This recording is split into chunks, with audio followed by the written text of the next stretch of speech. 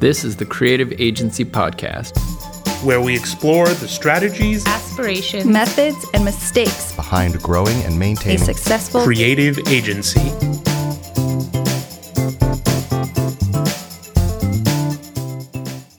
Ladies and gentlemen, creatives, agency owners, and entrepreneurs, I have a public service announcement. The time has come. Yes, faithful Creative Agency podcast listeners, it's finally time to dispose of your lorem ipsum. Yes, that scourge of gobbledygook must end. And that's not all. We've got to drop kick our Chuck Norris ipsum, brain stab that zombie ipsum, say ta-ta to the hipster ipsum, and fry that bacon ipsum till it's an unrecognizable chunk of pseudo-Latin charcoal. Basically, if you use something that ends in ipsum, it's gotta go. But I love my ipsum, you say. My clients think my ipsum is high freaking hilarious, you say. What could I possibly use instead, you say? Well, friends, we'll be answering this question and many more on today's episode of the Creative Agency Podcast. We have a very exciting guest, Isaac Szymanczyk of Conveyor. Conveyor is an agency that specializes in content, real content, none of that lorem ipsum, flotsam, and jetsam. You can check them out at goconveyor.com. I'll be talking with Isaac about content strategy, content management, content planning, and more. And whether you create content in-house, rely on your clients to create content, or outsource your content to an agency like Conveyor, Isaac has some really great actionable advice. Don't forget to stick around for his takeaways at the end of the show. And here's a challenge for you. If you like something that you hear on the podcast, write it down and tweet it. Tag Creative Agency on Twitter, that's Creative AGNCY, in your tweet, and I will retweet it for you. Got it? Good. All right, let's get to that interview.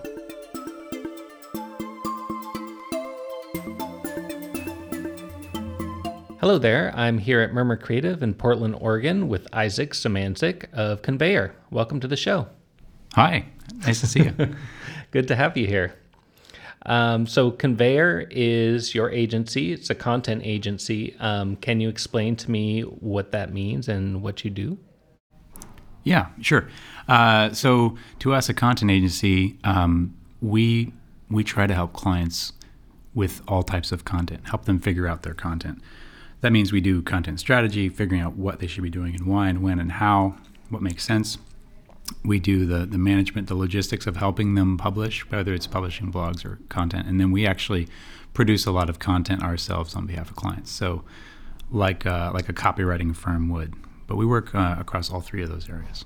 Nice. Did Conveyor start out doing just content? How did you end up focusing? Yeah, we did start out doing content. It was the idea I had years ago. That was always what I studied. I came up through advertising school as a copywriter, and then I wrote for public relations, and I worked in marketing, and content was always my stock and trade.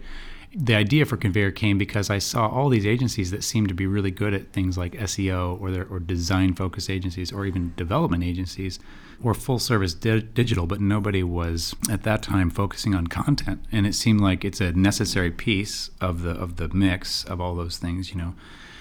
And so if we focused on that, we could potentially succeed and excel and you know, specialize. So you started Conveyor how many years ago? So the idea really came up about 8 years ago. I got around to figured out a name, and I realized I had to do it and incorporated it 5 years ago, and then didn't launch it full time until 3 years ago. So we've been running 3 years full time now. Nice. And how many employees do you have? We have 7 full time employees and a handful of contractor freelancers, mostly in the photography, video, and even video production areas where we don't have a full-time role, but we are producing that content. How do you price your services with content? I mean, is it an hourly rate? Do you have like a typical project cost? Yeah, that's always and I've heard your other podcast.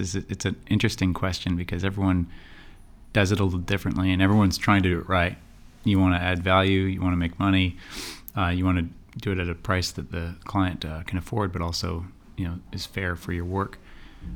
We have moved to flat pricing for projects or even flat pricing for programs on a monthly basis more and more consistently. We started out going hourly, but at the end of the day, the client doesn't really want to know where every 15 minutes went. They want to know how much they paid to get something done. And so we want to always be thinking about how do we make this easier for the customer. So mostly on retainers, basically. No, I mean I don't mean that.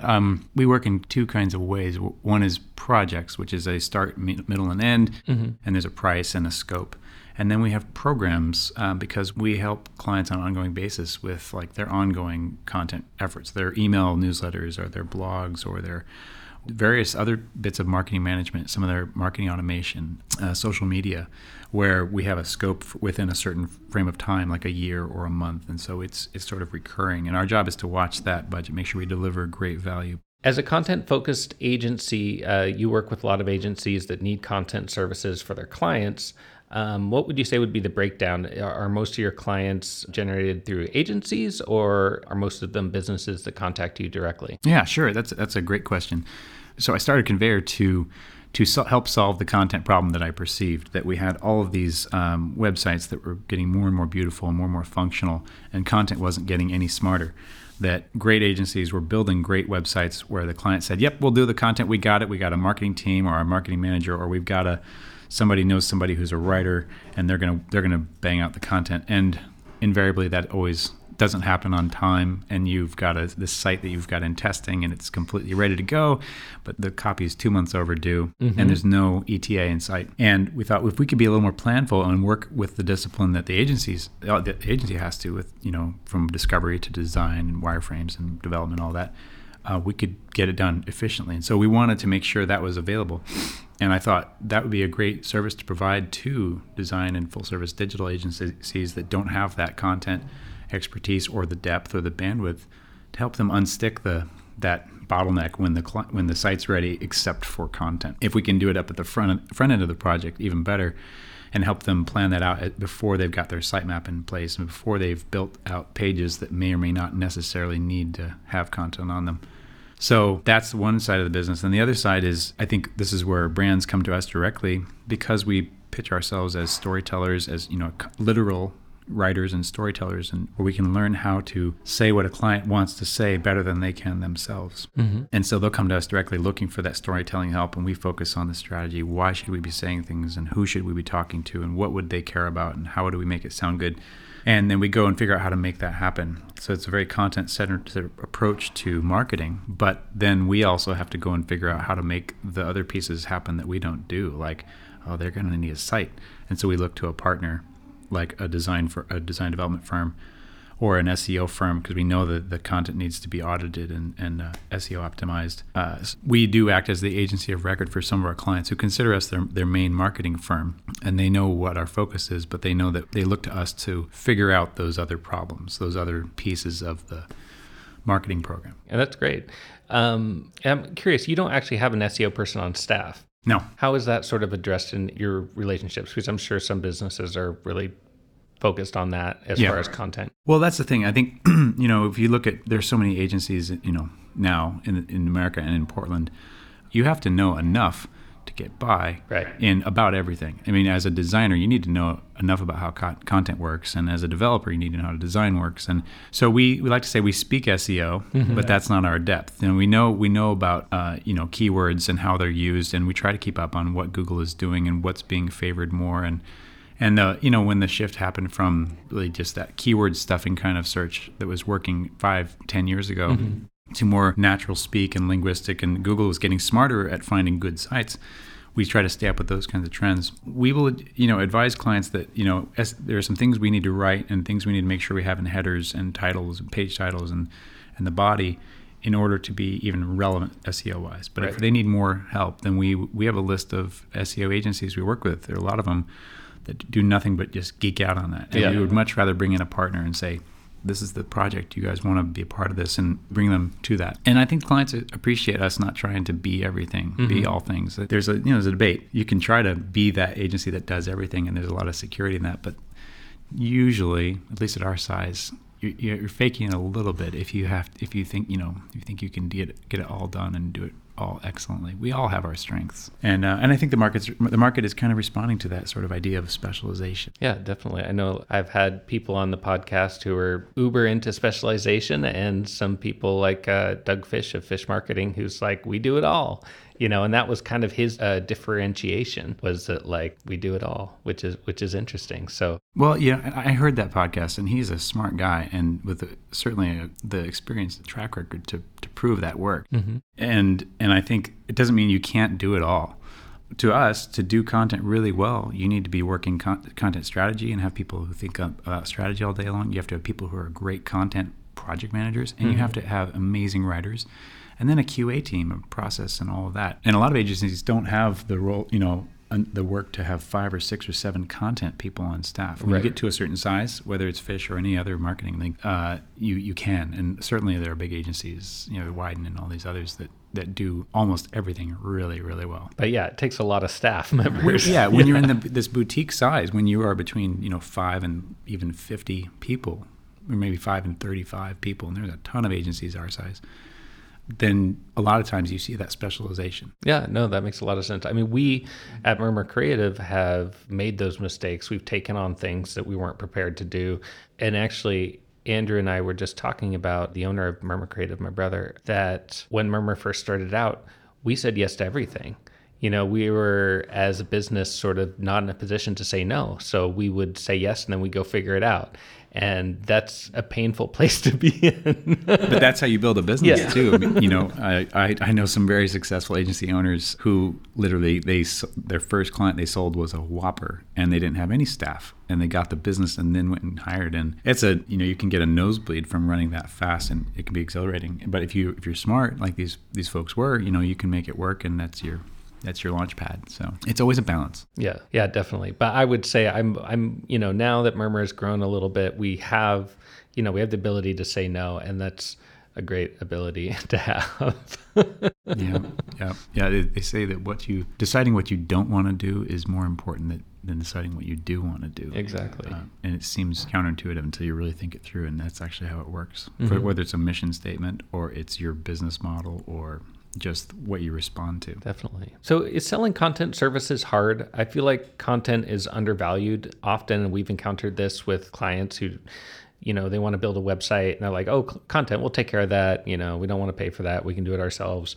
I feel like it sort of gets pushed aside by its glamorous older sister design, gets a lot of the focus. Does that sort of make selling content an uphill battle? Yeah, I think it can, but it also depends on where you're starting from too. I think lots of clients go to agencies, they look up a web firm, let's say, and they'll search for a digital agency or web agency because they assume they can build websites because they know they need a website.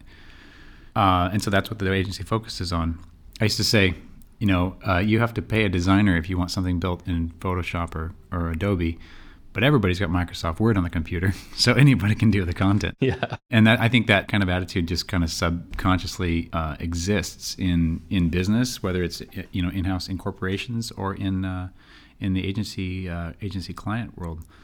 A lot of our clients have come to us because we say we know how to do content well, or we say we know how to do better business storytelling for the brand.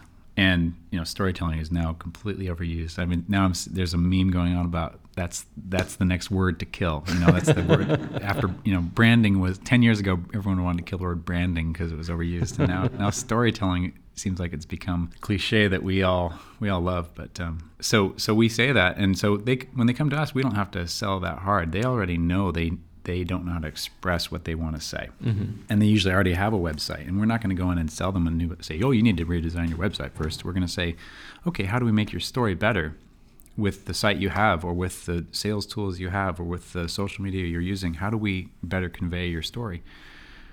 And sometimes, yes, it would definitely help to freshen up their brand and their visual identity and make their site mobile and responsive and modern and all of those things, and we don't beat around the bush about calling that out. Yeah, because we think it ultimately, as any agency, your job is to steer your client down the right road and fight for what as a professional will help their business. Right. So to not at least point out what you can see, I think is not giving them all the value you can. So what is your day-to-day role at Conveyor? Oh, well, what day is it? So, I think everybody who runs an agency probably feels this way. It's a blend of two things: working in the business and then working on the business. I think that's pretty accurate, because you start out on your own and you're the main client person, and often the clients referred to you, they know it as your firm, or they're coming because of your relationship. It's hard to completely extricate yourself from the work. At the same time, if you're going to do bigger work and more work, you want to be able to have your team take more and more of that, and not make yourself this linchpin in every single project. So my day is kind of a split of billable work and then business development work, which is, meeting with people, following up on opportunities, or exploring new opportunities or markets. And then there's the operational work that I don't get paid for that just has to happen. 1 hour might be spent in a really impactful client pitch, like a conference call that's going to mean a ton of work for you in the year to come. You walk right out of that to helping somebody carry in plants off the elevator or chairs off the elevator, and then you turn around and sit down at your desk and you do a final revision or edit on a piece that needs to go out tomorrow. I just think about more and more how to make the best use of my time and do the highest value tasks that only I can do. If it's something that somebody else could. What would you say one of the biggest challenges that Conveyor faces? I think one of the biggest challenges that we face is getting me out of the way, getting me out of the work. Like I said, that's speaking of the day-to-day role, being so in the work and having my hands in a lot of things. I think I become a bottleneck, and our whole mission is to unstick the content bottleneck, but there's a people bottleneck too. When you have, I play the creative director role and the relationship manager, or the business development director role. And so I'm necessarily going to be involved with a lot of things, but I guess my goal is working to enable and empower the team to make the decisions that are right for the client and for the company, and be able to let them run with that. So, yeah. So you talked a little bit about sort of wanting to expand so that you can cover as much as you need to. What are your growth goals for Conveyor? One of our goals for 2016 that I think we have 3 goals. I don't have them in front of me right now, but one of them that I always think about is grow the company sustainably, or grow the team sustainably. And sustainably to me means don't hire too fast, and hire carefully for just the right skills at the right time. And we constantly have a few jobs open, and we'll get people will throw in their applications all the time.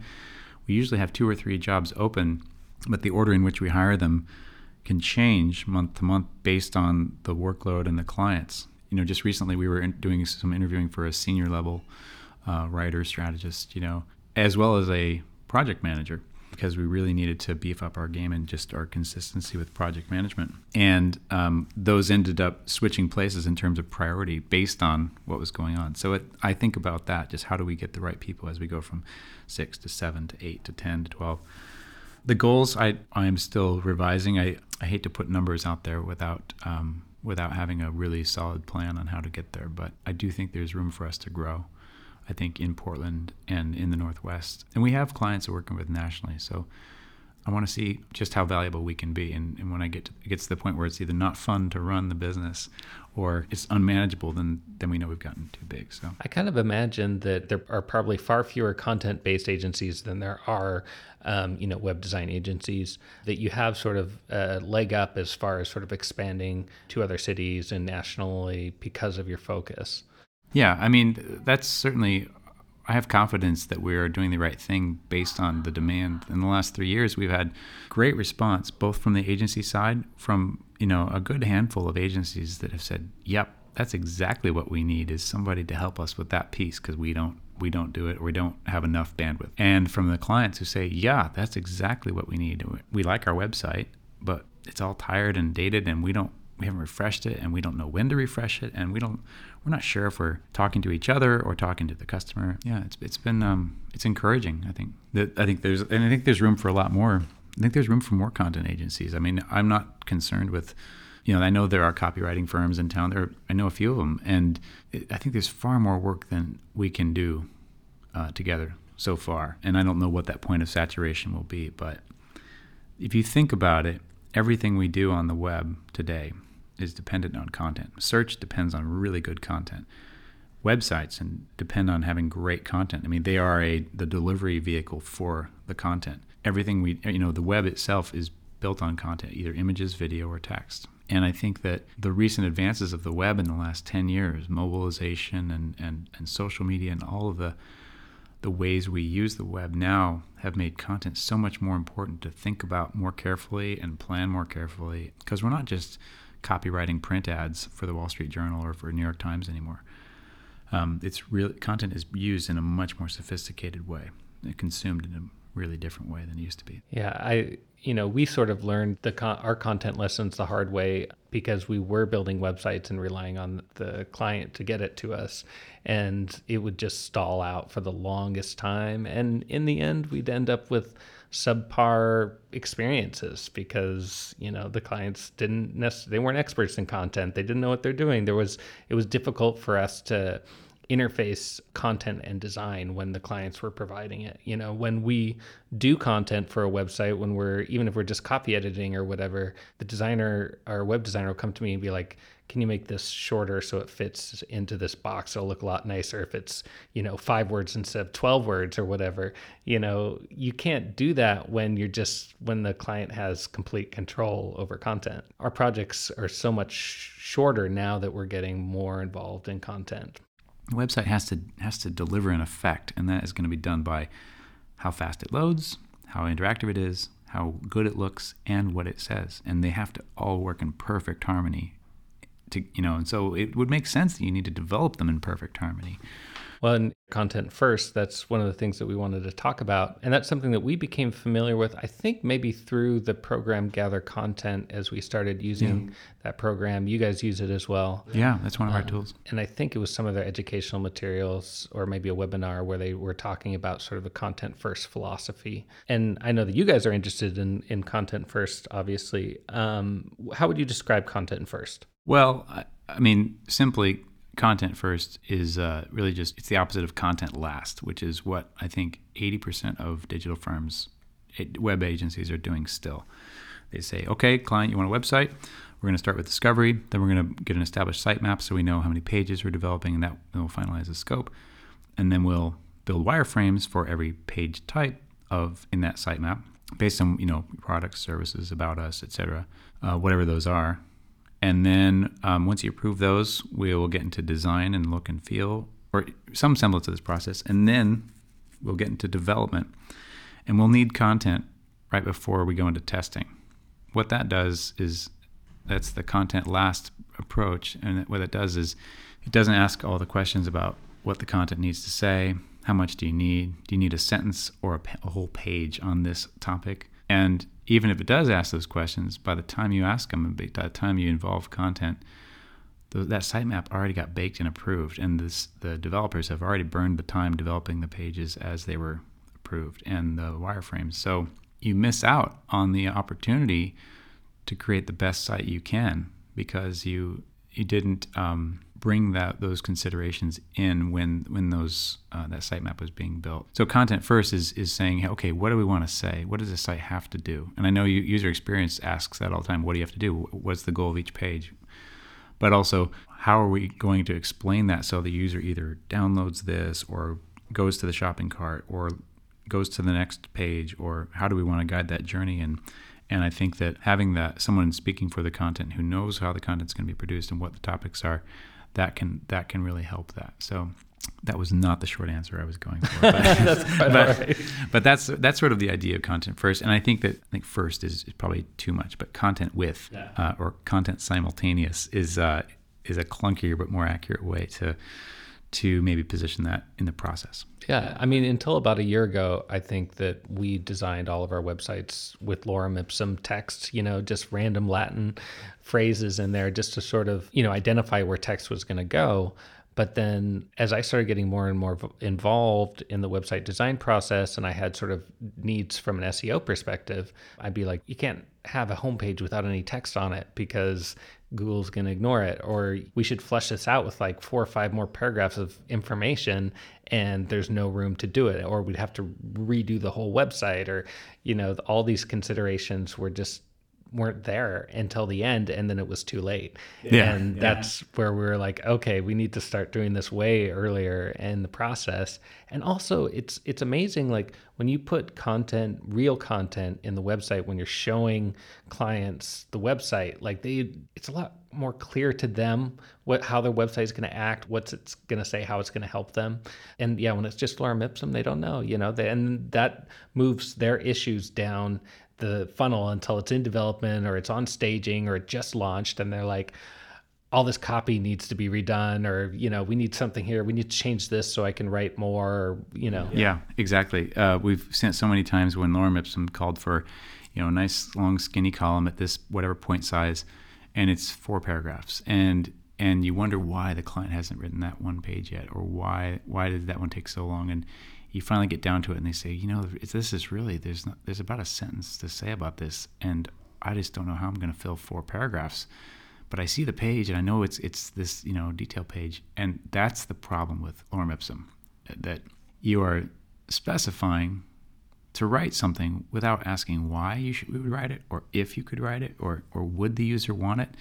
And that is what has created all these websites that are boring to read and with way too much information, because somebody was told at the end of the day, some writer was told, you have 4 paragraphs on this, and they write around and around in circles with every kind of descriptor they can think of to fill the space so it doesn't look like an empty page. If they had worked together with the subject matter experts or the client or the content owner during the design phase, they might not have created that page. It might have just been a list of bullets on the page above it. That's when you know it's working, is when you have exactly what you're going to say before you've decided how many pages to build. One of the things we do in our process is we create something called a content outline, and we try to do it before the design team and development team have built a sitemap, because rather than being a sitemap of page 1, 2, 3, 4, it's saying this is content section 1, content section 2, content section 3.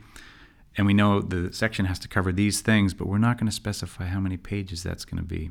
We're going to look at how much content it's going to be. And then we want to consult with the designers to figure out, well, would that work better on separate pages? Or would that work better as like chunks on a single page? And now we have these beautiful long scrolling pages that can be so much more dense than they used to be because of the way users browse the web now.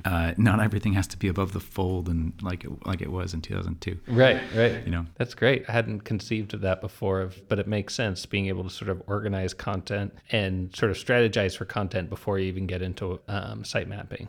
Yeah, that's exactly it, and that's sort of the process we try to bring to that. When an agency calls us up and says, "Hey, can you come and just talk with our client?" And we don't know how to get them out of this.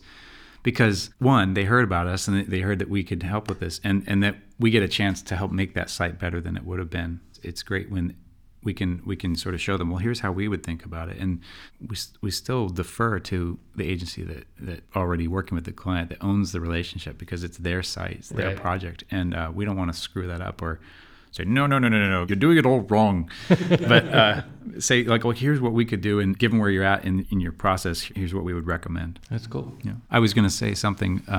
You brought up the old sites that had no text on them, and it reminded me of the days of Flash websites that were super cool, and you could play with them and poke them, and they would react, and they often didn't have any text on them, and they weren't really searchable. Yeah. And they certainly weren't loadable on a mobile or the modern iPhones and things like that. I think that was the last time that content didn't matter on the web. You just had to hear about a site and then go type it in, and then you could play with it. But nowadays, we make all of our decisions based on what sites to visit based on a text link through a search engine, or a text link from social media, or a text referral from somebody's email. So it is the content that takes us there, and the content that we visit for. Yeah. Other than gather content, what tools do you use to manage and write content? I know every agency has their own tool set, and they're the things you love to hate and really love, and we're always juggling that like everybody else, the basic project tools. But for content, one of our things, we try to keep things as simple as possible, asterisk as possible. That still means we have 10 or 11 tools. But gather content is what we use for websites because it really allows us basically to have a sitemap that's indexed, and you can click into any page in that tree, work it through a workflow process from first draft to second draft to revision to client review. But we use Google Docs a lot because people are just comfortable in word processing, and it has all the collaboration we need as a team to share things and revise things and suggest things. But we can also either share that directly with a client if it's a one-page thing like a brochure copy or just a small piece. Mm-hmm. But we can also export it to a Word doc for the clients that just can't get their heads around the online tools. Yeah. And there always are those clients. I think there's some other content tools out there that are really interesting for doing larger managed programs like DiviHQ, which allows you. It's kind of like if you think of like a Basecamp mixed with a content editing and revision tool, where you can actually work in the tool, but also schedule things out and flag them as different types. Like these are Facebook posts, and these are blog posts, and these are articles, and these are all of that. So we don't use it currently, but it's an interesting tool. What other tools do you use at Conveyor? Project management tools, money tools? What other software are you got your hands in? Yeah. So it's always a rotating set, and my team goes between, I think, being thrilled at the new tools and then also overwhelmed between some of the changes. Because when you're a startup, I think you always have to be looking for the best thing for your situation right now. And when you are 3 people versus 7 people versus 17 people, that can evolve. Right now, we are using Basecamp 2, which is probably the most popular Basecamp right now. And there's a new one out, but we haven't moved to it, mostly because changing tools takes churn, and it takes mental and emotional stress on people because they don't know where they're going. They're not comfortable yet. And we're using Slack because it's so, we adopted it sort of unconsciously like everybody else, and then all of a sudden realized that it's part of everything, and now everybody else is using it. We've got clients on it, and it seems like it's got a life of its own, kind of like Twitter, where you just can't get rid of it even if you wanted to. So. And that's okay. We use some of us use Evernote because of we do a lot of research and writing, and if you try to be productive and highly organized, it's a great way to capture all that stuff. Go on and on about Evernote, but it's not an official Conveyor tool because it has redundancy with Basecamp and Google Docs, and if we have too many places to store things, then people get confused, and that's the main thing I'm thinking about now is, before we adopt any more tools, is this going to confuse people about where they should look? We already have people going, well, I can't remember if you told me that in Slack or in Basecamp or if it was just an email. Yeah.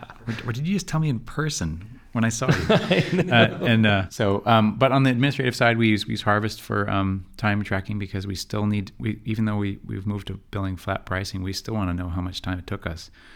I mean, as you know, you got to figure out if you're making money or losing money. Yeah. And QuickBooks, because it works well with that, and it's got some industry standards that we just could not get around some of the quirks that FreshBooks and there was another one we used, but FreshBooks had some things, even though I really liked it, had some things that our accountants couldn't deal with as well. So you have to figure out the best tool for the job. Yeah. We use QuickBooks as well, QuickBooks Online. And I'm curious about Xero, which I feel about half of the people I've interviewed have used that program, but I haven't even checked it out yet. So yeah, I think it's a little more intimidating changing like financial software than it is like project management software, because we've got an accountant that comes in once a month, and she's, really familiar with our setup and everything. Accountants like QuickBooks. Yeah. And you want them to be happy and make sure they do their work right. So yeah, there's probably a big tool I'm leaving out, but I can't think of any other tools. Okay, let's talk about brand voice. How do you define and evoke a brand's voice? I feel like that's something that even for me, who I do a lot of copywriting and we do brand discovery and stuff like that the brand voice is sort of an ethereal thing. It almost is a feeling sometimes when you're writing. We don't always go to the length of actually defining what it is. How do you sort of deal with brand voice and explaining that to clients, or sort of defining a business's brand voice? Yeah, well, it's got to be different with every client, and some take to it really well and some don't. There's the process we would love to follow with every client, and then there's the reality of what happens. But we have a couple of steps in the process that we often visit. I hate to say always, but we often will visit. One is when we let's say we're working on a website, and then they brought us in with another agency. In fact, we just did a project where we did a 3-way project between the SEO firm, which is great with you, the design development firm, and us. And then we collaborated really well to launch this project. So we're sitting around a table, literally and figuratively, figuring that out. One of the tools we use is buyer persona. We try to always ask, well, what are we saying, and why would we say it, and who would care, and why would they care if we say it in this way? What's going to feel authentic as that company? What's going to be useful to that buyer or that visitor to the site?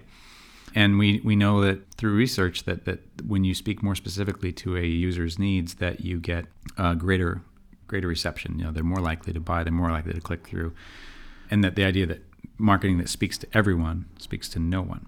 So we try to, as much as possible, be very specific about who we're writing to. Mm-hmm. That doesn't mean the homepage has 1,000 different personalities on it, but when you get deeper and deeper, you might have a certain kind of product that's for CFOs and a certain kind of product for restaurant owners, or depending on what their needs are, or for moms, or for retirees, whatever it is. So we will try to build brand persona documents, or buyer persona documents, and I think a lot of user experience people do that as well. Another thing we'll do is create a voice and tone guide and explain the use of voice and tone, and you can do that on a brand wide basis, or you can even alter your tone a little bit across your site and across your social media and your email, because we as users, when we say the user, we're fighting for the user.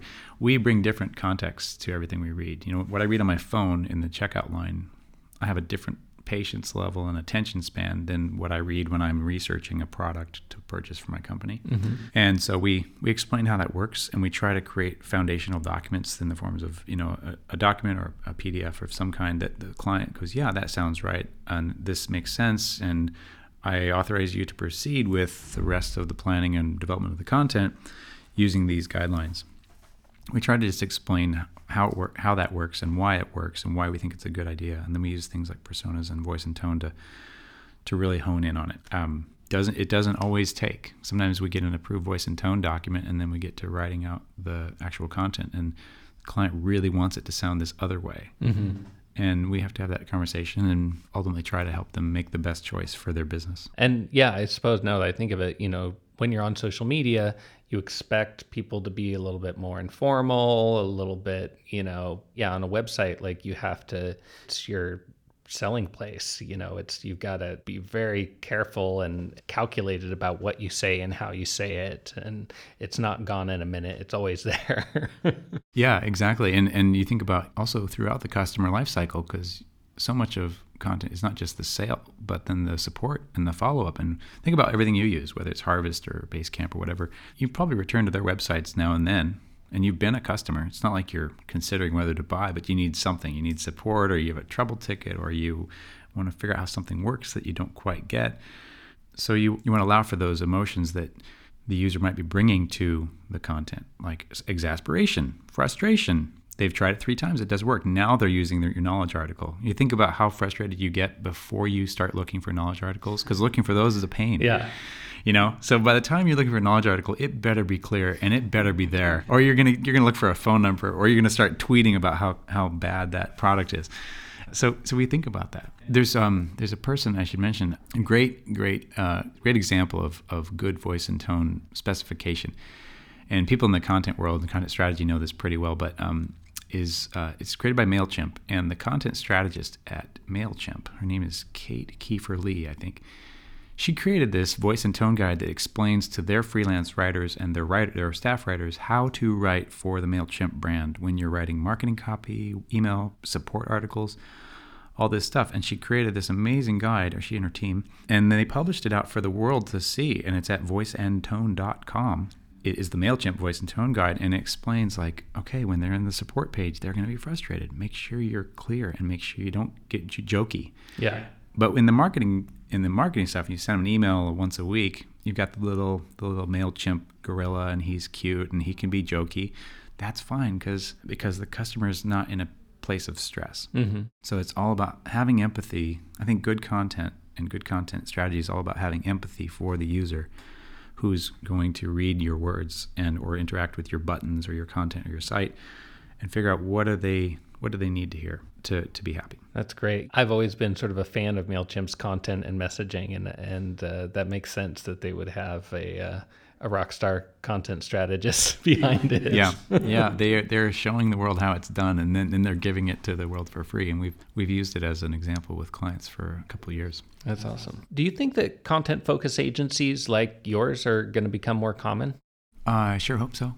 I think that, well, that's the thing is, and maybe I'm just living in my own, under a rock somewhere, but that's how it felt to me in 2007 when I had this idea. It took me a few years to build it into what could possibly work.